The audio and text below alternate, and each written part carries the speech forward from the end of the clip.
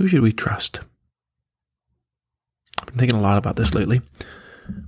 I'm sure I'm not the only one. It seems like on any given topic, there's just such an amazing array of opinions on it. COVID is always the thing that comes first to mind for me, whether it's the vaccines or the efficacy of masking or the economic policies that we instituted and the effects they might have had towards inflation and this, that, and other. And as of course, every topic is this way. And now we all have access at our fingertips to just such a wide array of loud voices that seemingly know what they're talking about. And so as you scan Twitter trying to answer a question for yourself, like, oh, is the vaccine safe to take? You could certainly go to the CDC website, right? And you could, try to parse through the data they have on the clinical trials. But most of us don't do that. Most of us, we offload our trust onto individuals, people that we decide are trustworthy, are, good, are accurate, intelligent, all the rest. And how do we decide that? How do we sift through the rubble and decide who we're going to trust on any given topic? And so what I've done is try to think through 10 different proxies or 10 different heuristics you'd use to decide who to trust. And this is independent of the topic. It's just on any issue. And I'm trying to arrange them from what I view as the weakest heuristic to the strongest heuristic. And so the weakest one out of the 10 is trust those who agree with us the most. And I think we can all see why this is just ridden with problems. But I think it's worth saying because I think a lot of us do that. The reason that left-wing people watch MSNBC is not necessarily because they're more accurate, and they might be. I can't speak to that. And the reason right-wing people watch Fox News is not necessarily because they're more accurate. They might be. I'm not interested in that in the moment. It's because they agree with us, right? So we place our trust on, a lot of people place their trust with those who agree with them. Those networks, those institutions, those people, those individuals.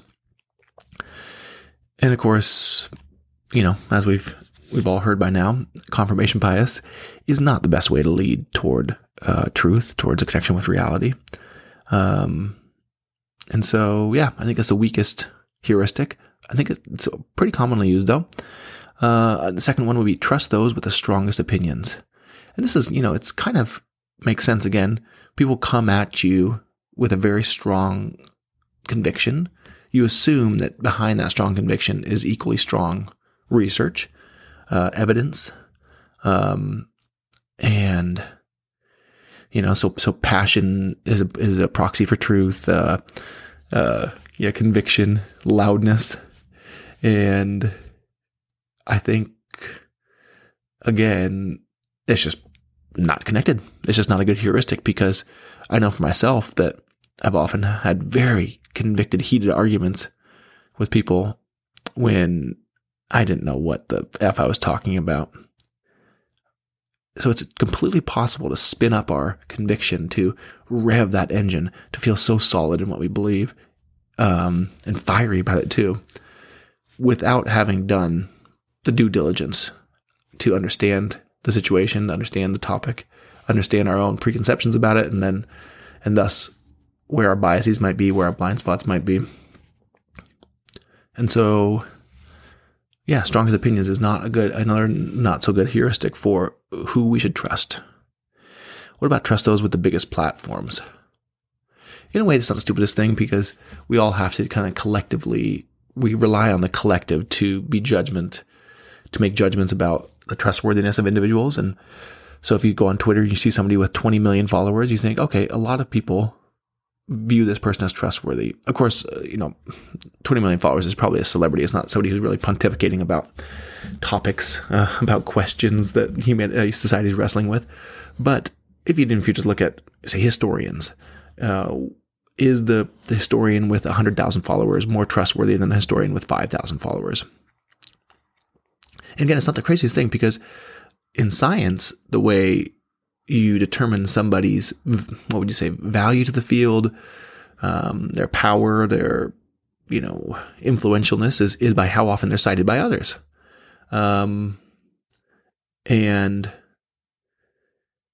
so in science, that is a decent heuristic for who you should trust on a given topic is who's cited the most, because that's, again, it's almost like votes in a democratic way of who they think is closer to the right answers, collectively, that is, the members of that scientific discipline.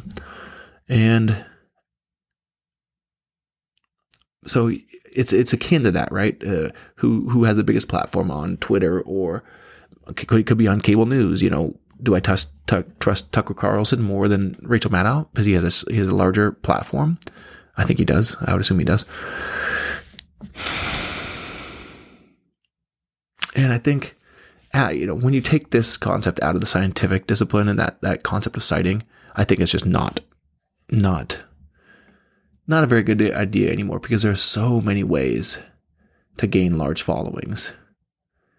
Even if you're a pontificator, not a celebrity, as a pontificator, that have nothing to do with the search for truth. In general, more extreme views will get more interaction. More extreme opinions will get more interaction, whether that's eyeballs on a TV screen or shares on a tweet. And that's just one of many reasons why I think it's another weak heuristic.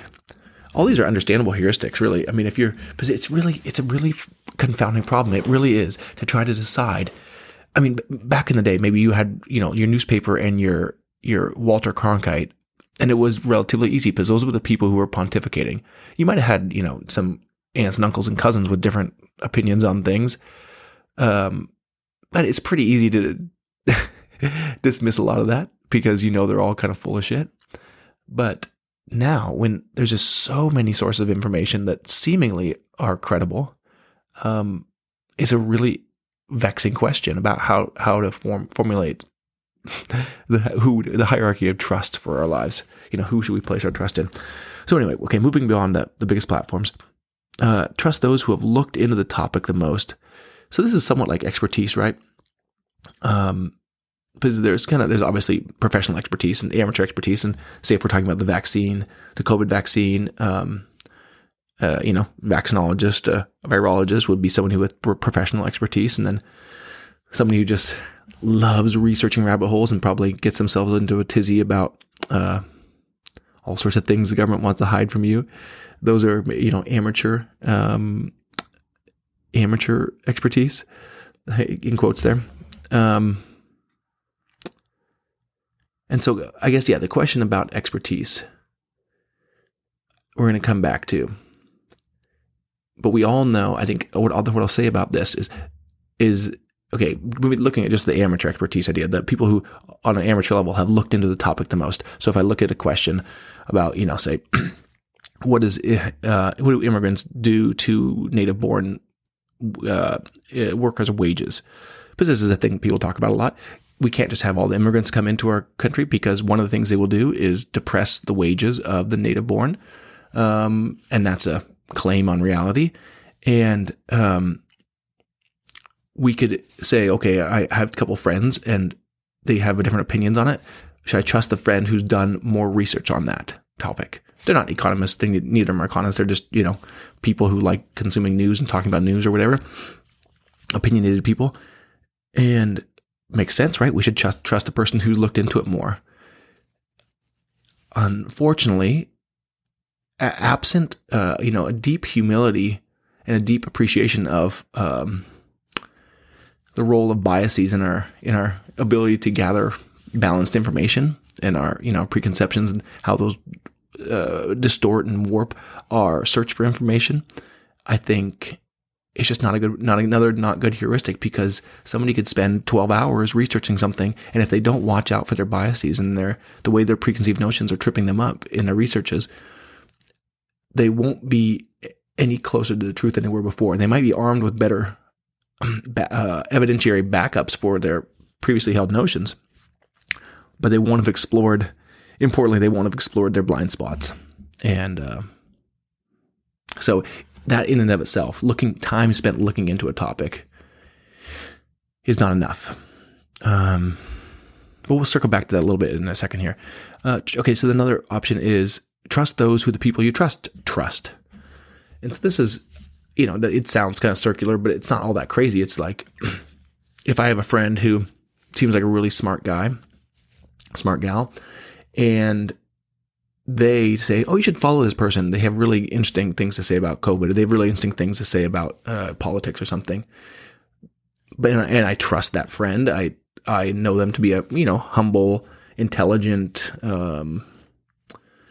truth seeker, somebody who seems to, not BS too much. Then that seems like a decent heuristic, right? And it's not the worst idea. But again, we're left with that same problem of that bubble that we're all constantly subconsciously creating around ourselves of confirmation. And so we are naturally inclined to trust those friends around us who see the world similarly to the way we do, which means they probably have similar blind spots the way we do. And so we're left with the same problems of confirmation bias. But as I said, I'm trying to get these from worst to best. So I'm not saying that these are all, absolutely, devoid of any value as heuristics for who to trust. I'm just saying that they're not as good as they could be. And there's elements of each that obviously have value. Okay, let's keep going. So trust those who are the most intelligent. And this is another seemingly common sense one. Intelligence is not always easy to define, obviously. But in some ways we kind of know it when we see it to some degree. A large, wide-ranging body of knowledge could be very apropos to the topic at hand. They could be an expert in that field. Or it could just be somebody who just reads a lot. There are people who they just spend a lot of time thinking and reading, and we kind of naturally view them as more intelligent. And, one of the big problems here is if you become a doctor, a PhD, say, of whatever, an MD, we often collectively we will imbue that person with that generalized sense of intelligence, which then gives them the authority to speak on a lot of other matters where they're not necessarily experts. And so I think intelligence is a fine concept. We just have to be careful with that, and the mission creep of intelligence, where we know our buddy of ours who's a great accountant, right? And he's just really good with numbers. And then he says something else about politics, and we're like, he seems like a really smart guy. This is probably worth listening to. And then we realize these disciplines have nothing to do with each other, and some aspects of intelligence are general, but at some point I shouldn't trust his opinion on politics any more than anybody else's.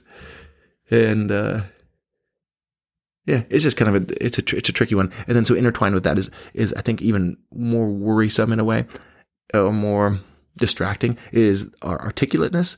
And intelligence doesn't always overlap with articulateness. It often does, but there are people who are just really good with words, and you hear them talking on an interview, on a podcast or something, and I'm just like every word seems perfect. Every word, not a word out of place, and each word they chose for that sentence is just so perfect, right? And these might also be in the form of speeches too, but often I just listen to so many podcasts, I'm here, so many interviews, and there are some people who are just the words that flow out of them. It's just like butter to listen to. It's very pleasurable to listen to because it's so well formulated, and their vocabulary is usually really, really large. And what I've come to understand about articulateness is that it's very dangerous. It's very dangerous because they can, with the power of those really beautiful words, they can smooth over very quickly all the spots that they don't actually know about. And so they can make claims about reality that are actually quite a stretch, quite large claims, quite ambitious claims about the nature of reality, but they sound common sense. And that's what articulateness can do, is it can make large claims that aren't necessarily backed up by evidence sound totally commonplace. Like, trying to think of a good example. Like, we all know that I can't even come up with one. I'm not articulate enough. I've really come to see articulateness as like a spell that the speeches can lull us into this kind of like this dream state where it's like everything becomes so believable because the words are so perfectly chosen.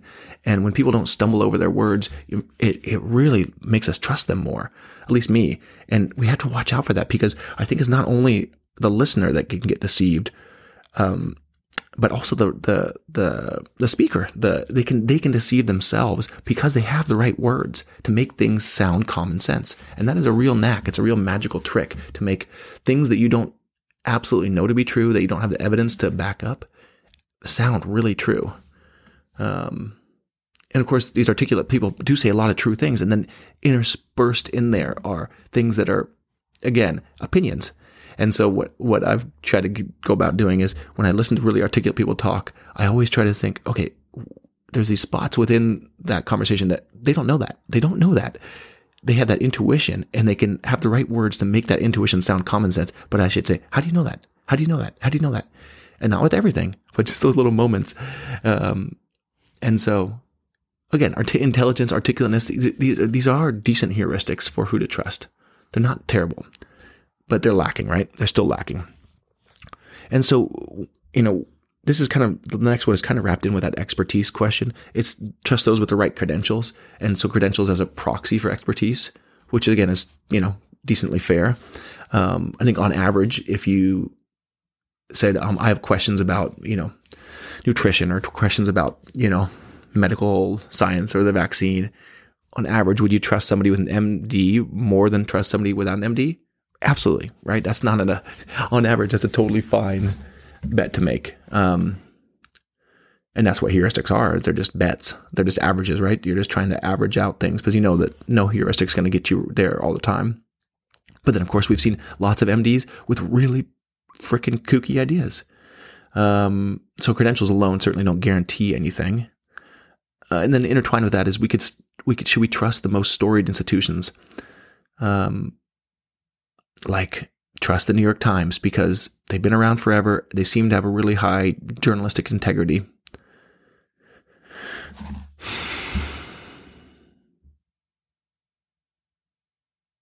And yeah, I mean, it's not the worst. It's not the worst method. And I think it's you'll see why I think it's still lacking when I get to the last couple heuristics. And so the next heuristic, and this is, just kind of like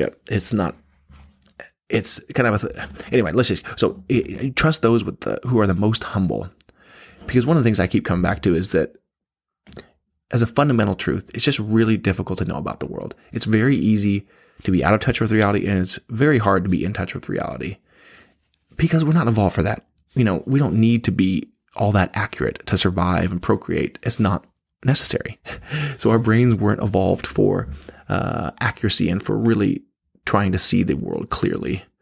Not to say it's not possible. It's just not what we were evolved to do. And let alone the fact that the world is an extremely complex place, way larger than us, almost impossibly large in our ability to comprehend it, with, innumerable data points on any given topic pointing in all sorts of different directions. And so we should be, it seems like humility is such a just an obvious place to live, right? And so, yeah, should I trust those who are the most humble, who are just, but this can be taken too far in a way where there's somebody who's just unwilling to say anything because they're so aware of how little they know. And you see this sometimes in experts. You'll ask them questions, anything beyond their core expertise. And even within their core expertise, if it's not backed up by the evidence, they're just unwilling to say anything. And I mean, maybe they are the most trustworthy. But even outside that world of expertise, you can have people who are just really humble. Like, oh, I just don't know anything about that. I can't really talk about that. But they also aren't all that curious. They don't really want to know either. And so it's actually a pretty mature thing to just say, I don't know. I don't know anything about that. So I'm not really open. I don't really have anything to say about that. But unless you combine that with a humility with a deep desire to learn, to know, then humility in and of itself is not the full heuristic that I would want to get to. It's a pretty good one. At least it'll keep you from being led astray. If you just only trusted very humble people, the amount of bullshit that you would believe would probably go way down. So that would be good.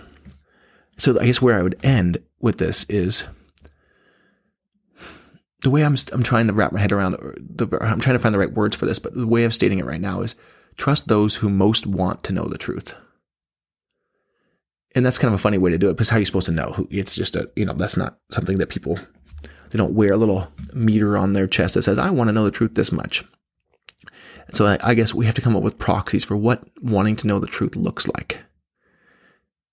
And I think the first, it's like there's 3 legs to this stool of a desire to know the truth. One is what we just talked about, which is humility. You're always coming back to, universe is hard to understand. It's hard to understand. I'm full of biases. And so that's that humility. There's so much to know that I don't know. The second one is that curiosity. And it's almost like a greediness. Like it's the people that I really trust are like, they're like, I want to know. It's not, I almost need to know. I want to know more. And you combine that kind of, that hunger for knowledge, that hunger for truth with that humility. That is an amazingly potent mix. And then, of course, if you can also, that third leg of that stool would be actual expertise in the given field. I think that's as good as it gets.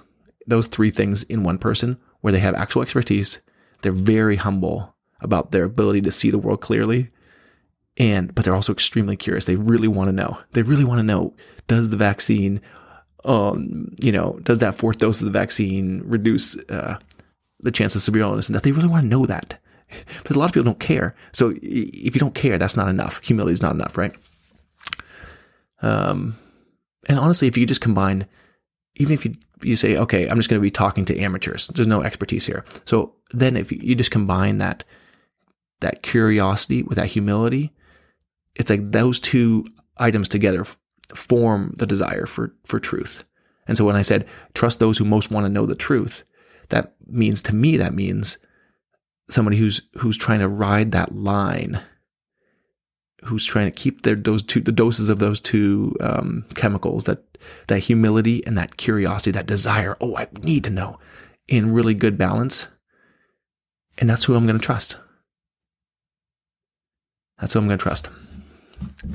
And in a few different ways, this would fall out too. If you say a few other clues that somebody would leave behind, that is that they really want to know the truth, because I want to follow people. I want to listen to people who really have a desire to know things, to know the truth of things.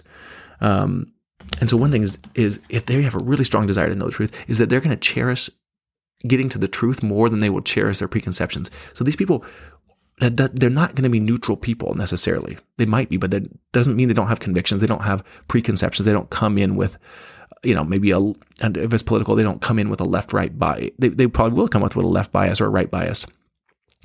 But the key thing is they want to know the truth more than they want to see their preconception confirmed.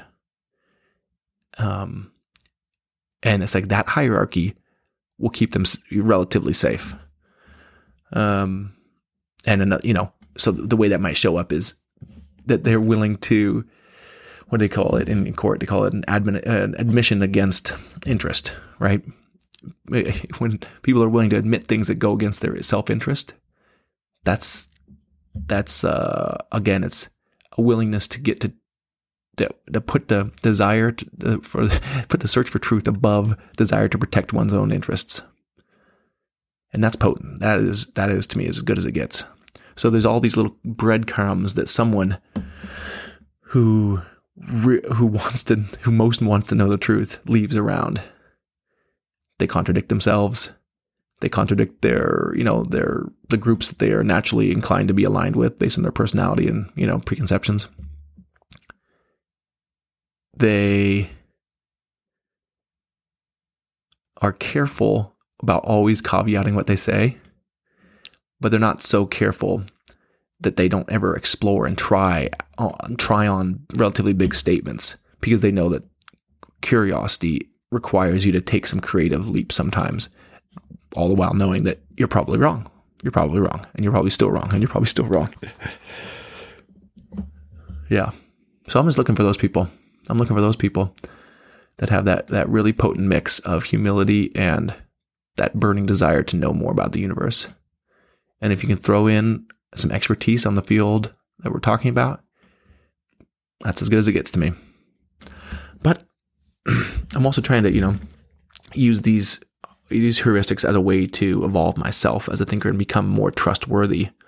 And to do that means I have to acknowledge that I'm probably laying this out wrong, and I'm probably missing something. But it's the best I got for right now. And as always, if you have thoughts, if you have feedback, you think I'm way off base, hit me up at happywhencurious@gmail.com. And thanks so much for listening, and we'll see you next week on Happy When Curious.